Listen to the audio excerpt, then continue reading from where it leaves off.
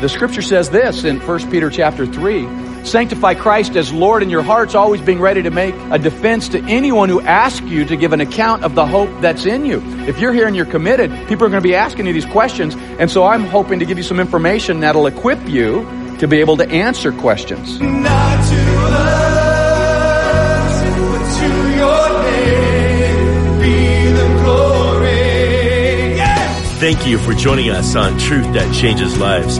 Pastor J.P. Jones is the senior pastor of Crossline Community Church in Laguna Hills, California, and a professor in biblical studies at Biola University. Today on Truth That Changes Lives, Pastor J.P. will be giving us a message from a series entitled Questions. Let's listen in as JP gives us part 1 of Aren't All Religions the Same? We are in a series called Questions. We're talking about some of those questions that we all have about life and truth and God and reality. And this series is kind of built on two audiences that I'm seeking to appeal to, and really thinking about a dialogue that I might have with someone if I was just sitting down over a cup of coffee and the person was actually asking me the question we're talking about. The first audience is the person who's curious. Maybe you're here this morning because you have questions. And those questions present kind of an intellectual obstacle in terms of entering into a relationship with God. They're real questions that you have. And you're curious about whether there are answers. Jesus said this, by the way, about having questions and asking God questions. In John chapter 7, Jesus said, if any man is willing to know whether I speak of myself or whether the Father has approved me, he will know the truth of what I say. In other words, Jesus said, if you're willing to find out, if you're willing to investigate, if you're sincere in your search, you're going to find the answer. So if you're here and you're curious, I hope to be able to answer the questions you might have. On the other hand, there's other people here and another audience that I'm thinking about, and those are the people who are committed. These are people who have already entered into a relationship with God. They've opened up their minds and their hearts, and they've made a commitment to Christ. And they're being asked these questions by their neighbors and friends and coworkers. And the scripture says this in 1 Peter chapter 3, sanctify Christ as Lord in your hearts, always being ready to make a defense to anyone who asks you to give an account of the hope that's in you. If you're here and you're committed, people are going to be asking you these questions, and so I'm hoping to give you some information that'll equip you to be able to answer questions to those who are curious in your sphere of influence. So whether you're here and you're curious or you're here and you're committed, listen with an open mind, a critical mind, to the truth of what I think Scripture has to say as we tackle some of these questions. Here's the next question in our series. It's this: aren't all religions basically the same? I think if you take kind of an initial look at world religions and the moral teachings of religions, you might get the impression that all religions are basically the same. In fact, there's a Hindu story that goes something like this. 3 blind men are touching an elephant, and one is touching the tail, and one is touching the leg, and one is touching the ears. And they're asked, what animal are you touching? And so the one touching the tail said, it's long and it's thin, I'm touching a snake. And the one touching the leg says it's strong and the skin is tough, I'm touching a hippopotamus. And the one touching the ear is saying, no, it has wings, and I'm touching a bat. And the Hindu proverb says, you see, they all based their evaluation on their perception. And in the same way, there are different religions, but we're all touching the same God. And there are many ways to God. I've had students on the university campus use this analogy with me. And my answer back is said, but you know what? They were all wrong. It really was an elephant. And I've said, it's possible to be sincere in your evaluation, but be wrong. In fact, your very story illustrates that there is absolute truth, even if you don't understand it and don't perceive it. And in the same way, there is an absolute truth about God and religion, even if people sincerely miss it. See, the easy answer, quite honestly, to the question, aren't all religions basically the same? The easy answer is no. In fact, if you evaluate the basic religions of the world, you would easily conclude that all religions are not the same. But what people want to argue oftentimes is the fact that you can't make an absolute truth claim in the area of religion. A couple weeks ago, one of our discussions, one of our points of our question is there such a thing as absolute truth? And there are people who want to say there is no such thing as absolute truth, but then there are people who will back away from that and say, well, maybe there's absolute truth in the area of science and history and math and things like that, but you can't make any absolute truth claims about religion. Religion is something of the heart. It's something of the experience, and you can't make an absolute truth claim in that regard. And I would respond back and say, well, let me see if I can. Either God exists or he doesn't exist. Either God exists or he doesn't exist. These are mutually exclusive truth claims. In logic, there's a principle called the law of the excluded middle. In other words, there are certain truth claims that are so contradictory. There's no middle ground of compromise. So in terms of the law of the excluded middle, either God exists or he doesn't exist. And according to the law of non-contradiction, you can't have something in the opposite of that at the same time. So either God exists or he doesn't exist. I'm making an absolute truth discussion about a religious truth. You see, you can have absolute truth and a discussion about absolute truth, even in the area of religion. When you look at the truth claims of the various religions, they contradict each other. So either one is true and the others are false, or they're all false. But they all can't be true because their truth claims contradict each other. For example, take the whole issue of God. Just what do the basic religions teach about God? Well, Christianity says there's one true God who eternally exists as three co-equal persons, the Father, the Son, and the Holy Spirit. The truth of Christianity is the doctrine of the Trinity. Hinduism says there are many gods, with Brahman, the chief god, or the overarching God, consciousness. And Buddhism is basically agnostic. The God question is somewhat irrelevant in Buddhism. The real issue is finding absolute inner peace and happiness. So here you have three major religions of the world, and they teach something very different, even about the basic understanding of God. Take the issue of the afterlife. Christianity says those who are saved by grace through faith in Christ experience eternal fellowship with God in heaven, while the wicked experience eternal punishment in hell. Jehovah's Witnesses teach that 144,000 witnesses will experience the new earth. Other good religious people will experience heaven, and the wicked will be annihilated. Hinduism says through the transmigration of the soul, you go through a series of karmic reincarnations. So on the issue of the afterlife, these religions completely disagree with one another. What about the issue of salvation? Christianity says salvation is by grace through faith expressed in a personal commitment to Jesus Christ. Islam says salvation is through submission to Allah and obedience to the 5 pillars of Islam.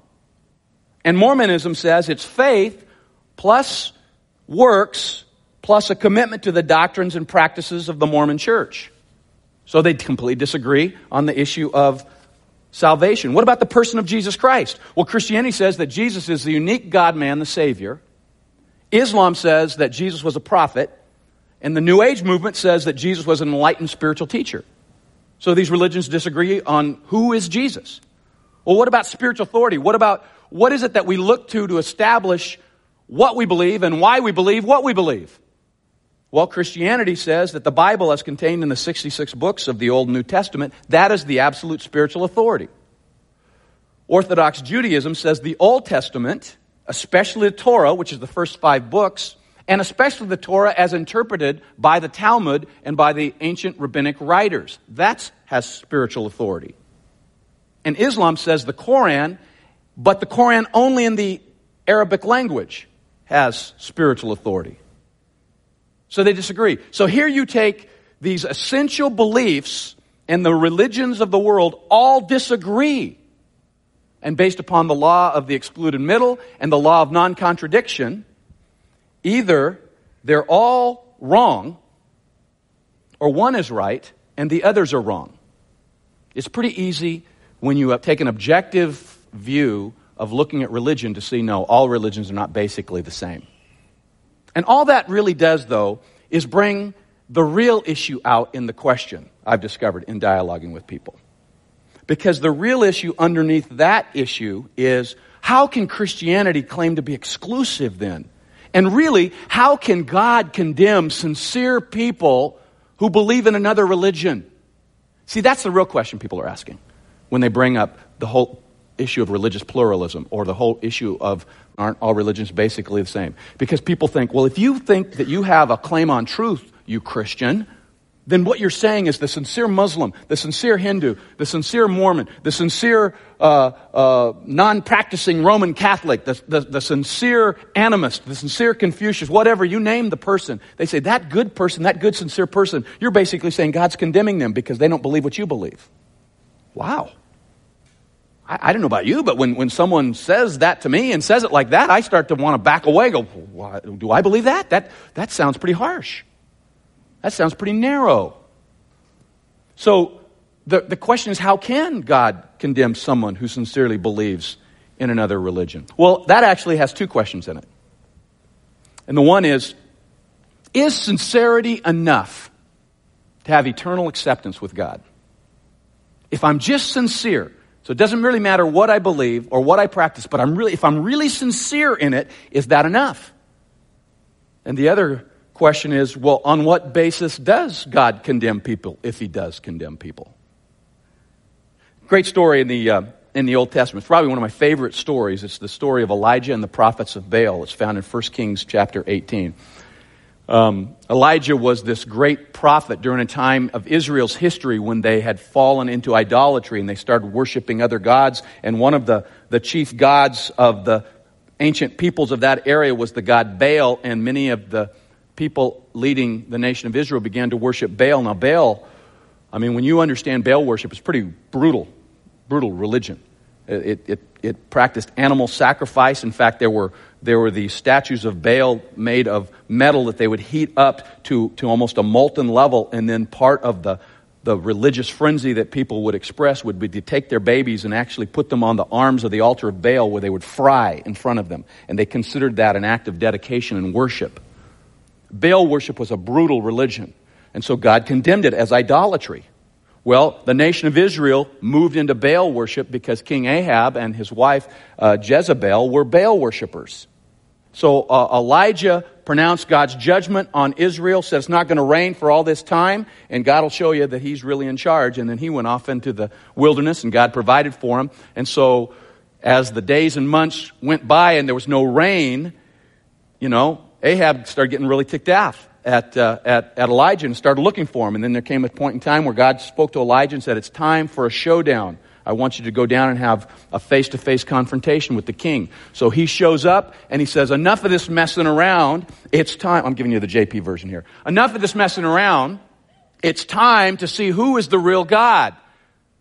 So they go up on the mountain and all Israel gathers together there. And here are all these hundreds of prophets to Baal, and here's Elijah, the one prophet of God. And Elijah says, let's do this. Let's have a contest to see who's the real God. You build an altar, you pray to Baal, I'll build an altar, I'll pray to God. If Baal answers the prayer and sends down fire and consumes the altar, everybody will know that Baal's God. If God answers and sends down fire, everybody will know that God is God. And so everybody's around watching what's going to happen. And so the Baal prophets begin to cry out to Baal. And they dance to Baal. And they cried loudly to Baal. And in their frenzy, they even cut themselves as an act of sacrifice and dedication to Baal. And they did this hour upon hour and upon hour. And there was no response. And by the way, while they were doing this, Elijah was not sitting over there kind of passively observing. He actually was mocking them. Why don't you yell a little louder? Cut yourself more. Maybe he's, out of town. He can't hear you. And then in the NIV version, it says, maybe he's occupied and can't respond. And that's a very sanitized version because in the Hebrew, is this on tape? In the Hebrew, what Elijah said is, maybe he's out taking a dump and he can't come and answer your prayer. That's in the Bible. I only quote them as I read them. So they do all this, no answer. Elijah shows up. Says, okay, Pour water on the altar. They pour water. There's not enough water. Pour more water on the altar. There's not enough water. Pour more water. This thing is drenched with water. He looks up in heaven. All these people are there, gathered together. And he says, God, so that all these people will know that you are the God of Israel, you are the one true God, consume this altar with fire. And before he could say, in Jesus' name, amen, fire shoots down out of heaven and completely burns up the altar. And everybody is blown away, and they realize God is God. And then Elijah walks over to the prophets of Baal and goes, I know you were really sincere, and it's okay that you believed in Baal because you were sincere, so God accepts you anyway. Come on into the fellowship of God's people. You think that's what he said? He said, round them all up and cut their heads off. That's what he said. Round them all up and cut their heads off. Now, I read that story, and I believe that the prophets of Baal were sincere. I believe they sincerely believed in Baal. And I believe they sincerely cried out to Baal. And I believe they sincerely wanted Baal to answer. But they were sincerely wrong. And God called their sincere wrong worship idolatry. If there is anything that the Bible teaches, I may not like it. And I may in a position that I don't even believe it. But if there is anything that the Bible teaches, it's this. There's one true God, and he will not tolerate worship of any other God other than him. It is the most exclusive truth claim of the Bible. There is one true God, and any worship of any religion other than that one true God is idolatry and unacceptable. That is a hard truth. A very hard truth. But the Bible makes it clear, sincerity alone is not enough. So on what basis then does this God accept people? Or on what basis then does this God condemn people? Well, Jesus gave us the answer. Jesus actually gave us the answer to that question. And in John chapter 3, it says this. For God so loved the world that he gave his one and only Son, that whoever believes in him shall not perish, but have eternal life. Awesome passage, awesome verse. Many of us here have heard that. Some of us have memorized it. Our kids in Sunday school have learned this and have memorized it. God so loved the world that he gave his one and only Son, that whoever believes in him shall not perish, but have eternal life. Jesus went on to say, for God did not send his Son into the world to condemn the world, but to save the world through him. Jesus makes it clear, the whole issue is not condemnation, it's salvation. Jesus has come not to condemn people, but to save people. But Jesus went on to say, whoever believes in him is not condemned, but whoever does not believe stands condemned already, because he has not believed in the name of God's one and only Son. This is the verdict. Light has come into the world, but men love darkness instead of the light because their deeds were evil. Everyone who does evil hates the light and will not come into the light for fear that his deeds will be exposed. But whoever lives by the truth comes into the light so that it may be seen plainly that what he has done has been done through God. Jesus says this, God loves the world, so loved the world he sent his one and only Son, that whoever believes in him will not perish but have eternal life. God didn't send the Son of the world to judge the world, to condemn the world, but to save the world. But the person who does not believe in God's Son condemns himself, because he has rejected the gift that God has provided.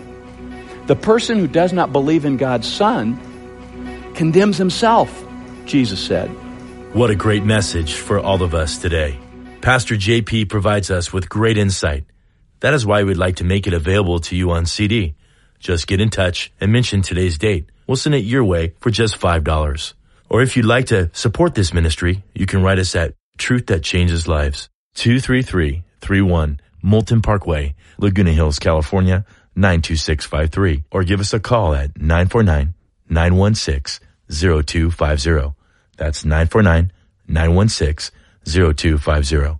For your gift of $25 or more, we will send you a signed copy of JP's new book, Facing Goliath. Please join us every Sunday at 9 or 11 a.m. at Crossline Church in Laguna Hills. The address is 23331 Moulton Parkway, Laguna Hills, California, 92653. Or check us out on the web at crosslinechurch.com. We're going to get to the address and phone number again in a moment, but before we do that, Pastor JP, do you have any insight from today's message? Thanks, Greg.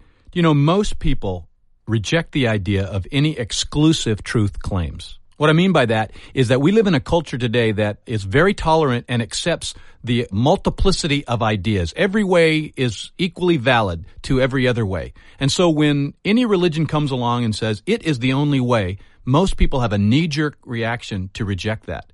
That's why the claims of Jesus are so unpopular. Jesus said this in John 14:6, I am the way, the truth, and the life, and no one comes to the Father but by me.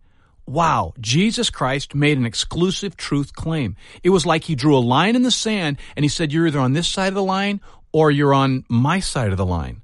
You see, my side of the line to Jesus is an acceptance, a humble acceptance that Jesus Christ is the only way to salvation.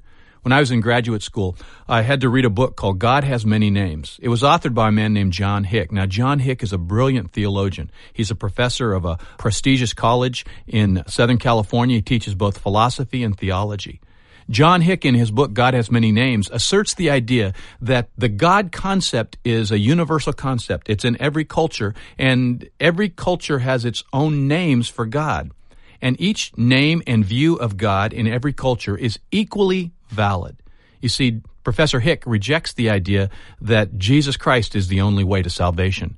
In fact, he wrote another book called The Myth of God Incarnate. In that book, what he sought to defend is the idea that there are many ways to God. There's no exclusive way, as Jesus Christ claimed. In fact, John Hick understood something that many professing believers don't fully understand. And it's this, that if the claims of Jesus Christ are true, if what the Bible says about Jesus is true, and Jesus Christ is God incarnate, that Jesus is God in the flesh, then Jesus is the only way to salvation. And because Professor Hick rejects that claim, he wrote the book, The Myth of God Incarnate. You see, the claims of Jesus are very narrow. In fact, in the Sermon on the Mount, the greatest sermon that Jesus ever preached, Jesus said, there's a broad way that leads to destruction, and there's a narrow way that leads to life. Jesus said there's a broad gate and there's a narrow gate. Jesus always reduced truth to a very narrow path. And he said that path was himself. That's why in John 14:6, Jesus said, I am the way, the truth, and the life. So the question that many people ask, aren't all religions basically the same, has a very simple answer. No, they're not. In fact, that's not only true for Christianity, it's true for every other religion as well. I've discovered this in dialoguing with hundreds of people. People who say something like, aren't all religions basically the same? In a way, it reveals that they don't really understand the claims of Judaism or the claims of Hinduism or the claims of Buddhism or the claims of Islam or the claims of Christianity or the claims of a whole variety of religions. You see, virtually every religion makes exclusive claims about that religion. So the real question is this, which religion is true? Which claims are true? Or are any of them true? Jesus said, I am the way, the truth, and the life. No one comes to the Father but by me. The sincere seeker of truth will look into the person of Jesus Christ and test his claims and see whether or not he really is the only way. If you're searching for truth, I invite you to pray a simple prayer.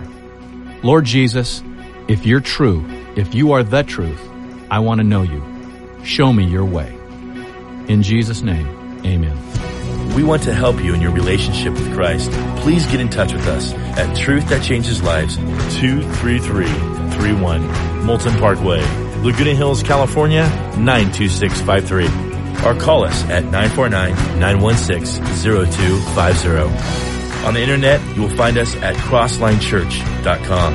We hope to see you at one of our services every Sunday at our new campus in Laguna Hills. For more information and directions, please go to crosslinechurch.com. Please join us next time on Truth That Changes Lives. The cross before